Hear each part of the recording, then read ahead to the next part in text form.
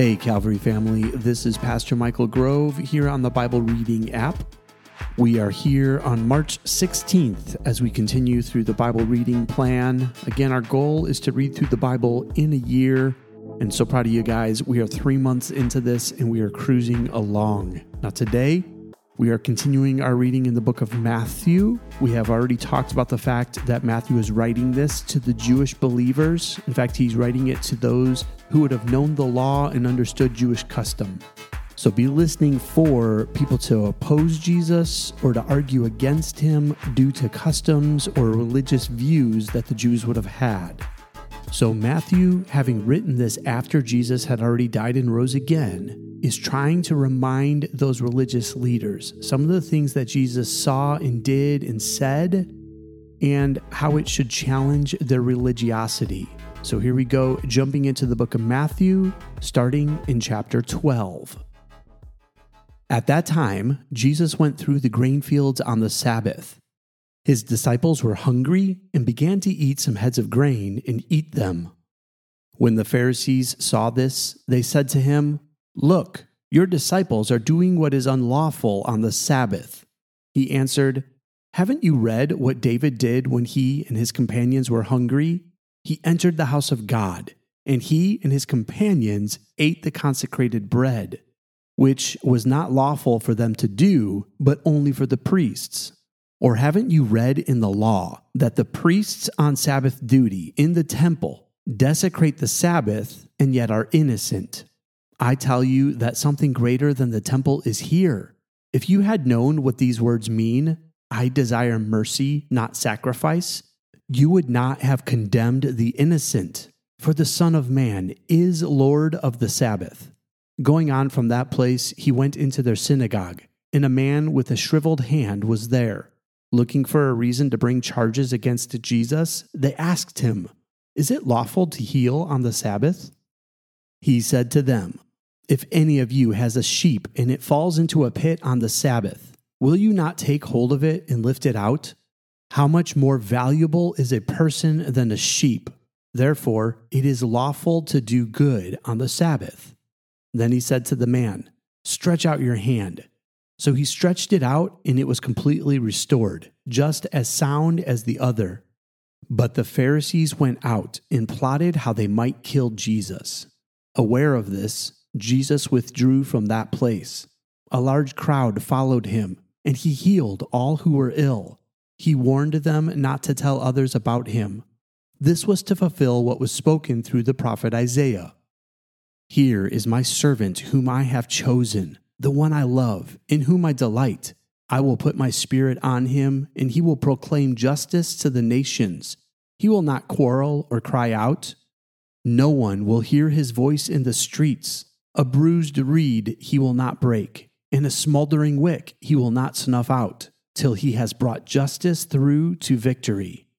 In his name the nations will put their hope." Then they brought him a demon-possessed man who was blind and mute, and Jesus healed him so that he could both talk and see. All the people were astonished and said, "Could this be the son of David?" But when the Pharisees heard this, they said, "It is only by Beelzebub, the prince of demons, that this fellow drives out demons."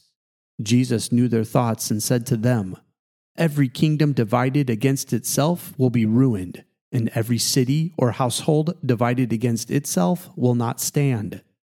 If Satan drives out Satan, he is divided against himself. How then can his kingdom stand? And if I drive out demons by Beelzebub, by whom do your people drive them out? So then, they will be your judges. But if it is by the Spirit of God that I drive out demons, then the kingdom of God has come upon you. Or again, how can anyone enter a strong man's house and carry off his possessions unless he first ties up the strong man? Then he can plunder his house. Whoever is not with me is against me, and whoever does not gather with me scatters. And so I tell you, every kind of sin and slander can be forgiven, but blasphemy against the Spirit will not be forgiven. Anyone who speaks a word against the Son of Man will be forgiven, but anyone who speaks against the Holy Spirit will not be forgiven, either in this age or in the age to come. Make a tree good, and its fruit will be good. Or make a tree bad, and its fruit will be bad. For a tree is recognized by its fruit. You brood of vipers, how can you who are evil say anything good? For the mouth speaks what the heart is full of.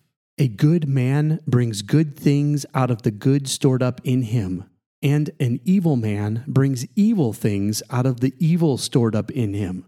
But I tell you that everyone will have to give account on the day of judgment for every empty word they have spoken. For by your words you will be acquitted, and by your words you will be condemned.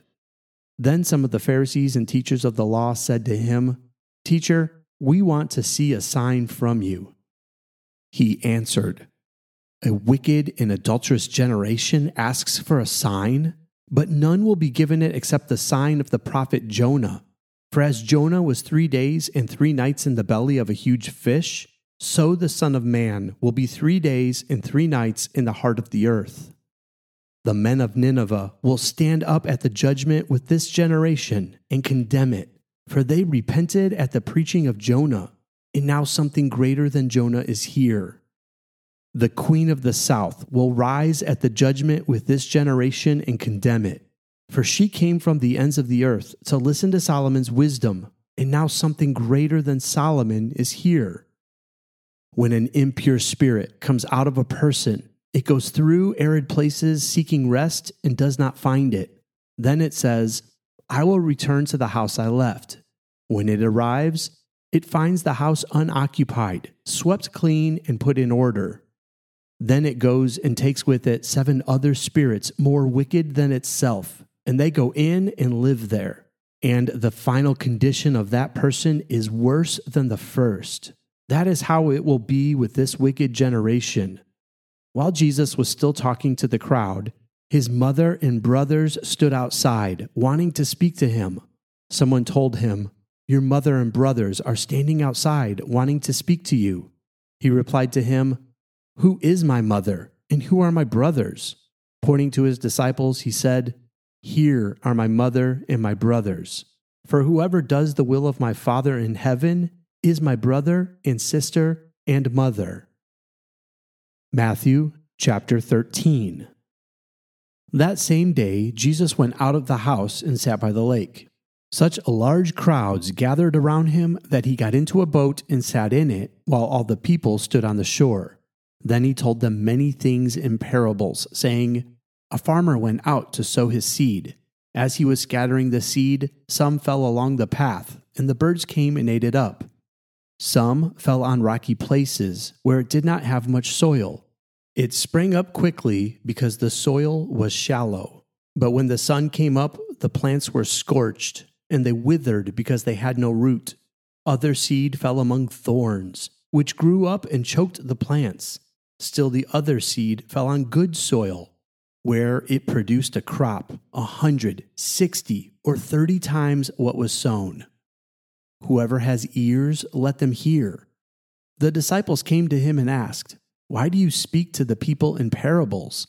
He replied, Because the knowledge of the secrets of the kingdom of heaven has been given to you, but not to them.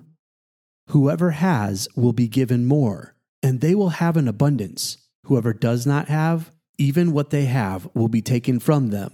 This is why I speak to them in parables. Though seeing, they do not see. Though hearing, they do not hear or understand. In them is fulfilled the prophecy of Isaiah. You will be ever hearing, but never understanding. You will be ever seeing, but never perceiving. For this people's heart has become calloused. They hardly hear with their ears, and they have closed their eyes. Otherwise, they might see with their eyes, hear with their ears, understand with their hearts, and turn, and I would heal them. But blessed are your eyes because they see, and your ears because they hear. For truly I tell you, many prophets and righteous people longed to see what you see, but did not see it, and to hear what you hear, but did not hear it. Listen then to what the parable of the sower means. When anyone hears the message about the kingdom and does not understand it, the evil one comes and snatches away what was sown in their heart. This is the seed sown along the path. The seed falling on rocky ground refers to someone who hears the word and at once receives it with joy. But since they have no root, they last only a short time. When trouble or persecution come because of the word, they quickly fall away. The seed falling among the thorns refers to someone who hears the word, but the worries of this life and the deceitfulness of wealth choke the word, making it unfruitful. But the seed falling on good soil refers to someone who hears the word and understands it. This is the one who produces a crop, yielding 100, 60, or 30 times what was sown. Jesus told them another parable. The kingdom of heaven is like a man who sowed good seed in his field. But while everyone was sleeping, his enemy came and sowed weeds among the wheat and went away. When the wheat sprouted and formed heads, then the weeds also appeared. The owner's servants came to him and said, "Sir, didn't you sow good seed in your field? Where then did the weeds come from?" "An enemy did this," he replied. The servants asked him, "Do you want us to go and pull them up?" "No," he answered, "because while you are pulling the weeds, you might uproot the wheat with them. Let both grow together until the harvest. At that time, I will tell the harvesters, 'First, collect the weeds and tie them in bundles to be burned. Then gather the wheat and bring it into my barn.'" He told them another parable. The kingdom of heaven is like a mustard seed, which a man took and planted in his field. Though it is the smallest of all seeds, yet when it grows, it is the largest of garden plants and becomes a tree, so that the birds come and perch in its branches. He told them still another parable. The kingdom of heaven is like yeast that a woman took and mixed into about 60 pounds of flour until it worked all through the dough. Jesus spoke all these things to the crowd in parables. He did not say anything to them without using a parable. So was fulfilled what was spoken through the prophet. "I will open my mouth in parables. I will utter things hidden since the creation of the world." Then he left the crowd and went into the house. His disciples came to him and said, "Explain to us the parable of the weeds in the field." He answered, "The one who sowed the good seed is the Son of Man. The field is the world, and the good seed stands for the people of the kingdom. The weeds are the people of the evil one, and the enemy who sows them is the devil. The harvest is the end of the age, and the harvesters are the angels. As the weeds are pulled up and burned in the fire, so it will be at the end of the age. The Son of Man will send out his angels, and they will weed out of his kingdom everything that causes sin and all who do evil. They will throw them into the blazing furnace, where there will be weeping and gnashing of teeth. Then the righteous will shine like the sun in the kingdom of their Father. Whoever has ears, let them hear. The kingdom of heaven is like treasure hidden in a field. When a man found it, he hid it again, and then in his joy went and sold all he had and bought that field. Again, the kingdom of heaven is like a merchant looking for fine pearls. When he found one of great value, he went away and sold everything he had and bought it. Once again, the kingdom of heaven is like a net that was let down into the lake and caught all kinds of fish. When it was full, the fisherman pulled it up on the shore. Then they sat down and collected the good fish in baskets, but threw the bad away. This is how it will be at the end of the age. The angels will come and separate the wicked from the righteous and throw them into the blazing furnace, where there will be weeping and gnashing of teeth. "Have you understood all these things?" Jesus asked. "Yes," they replied. He said to them, "Therefore, every teacher of the law who has become a disciple in the kingdom of heaven is like the owner of a house who brings out of his storeroom new treasures as well as old." When Jesus had finished these parables, he moved on from there. Coming to his hometown, he began teaching the people in their synagogue, and they were amazed. "Where did this man get this wisdom and these miraculous powers?" they asked. "Isn't this the carpenter's son? Isn't his mother's name Mary? And aren't his brothers James, Joseph, Simon, and Judas? Aren't all his sisters with us? Where then did this man get all these things?" And they took offense at him. But Jesus said to them, "A prophet is not without honor except in his own town and in his own home."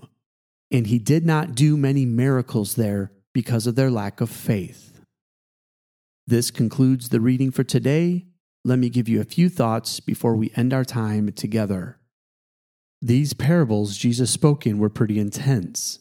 They all revolved around what the kingdom of heaven is like. But the one that speaks to me the most is the parable of the hidden treasure in the field. Now, I've read many theologians that explain this as the treasure being the gospel message. And when people hear this, they sell everything to obtain it. But here's my problem with that. We can't purchase the gospel message. Not only that, Jesus himself talks in the parables around this one about the work Jesus is doing, or the Son of Man is doing, to purchase and redeem other things. So let me give my quick take on this parable. In the middle of our dirt, God sees us. He isn't scared off by what we have done, or what we have said, or where we have been, or how we have treated him. When he looks at us, he sees unbelievable value and worth. In fact, he looks at us and sees treasure. So without cleaning the dirt of the field off the treasure, and without removing the treasure from the field, God went and sold everything he had in order to purchase the treasure. Or let me say it in more biblical terms for you. For God so loved the world that he gave his one and only Son, that whoever believes in him should not perish, but have eternal life. As Jesus said, this is what the kingdom of heaven is like, that Jesus died for any and every single person, simply because they are worth it. Before the dirt was washed away, and before the treasure was removed from the field, Jesus paid the price, because he looks right at you and sees a hidden treasure. So remember today, no matter what you think the mess of your life looks like, Jesus sees the treasure in you. It's all the time we have for today. I love you, and God bless.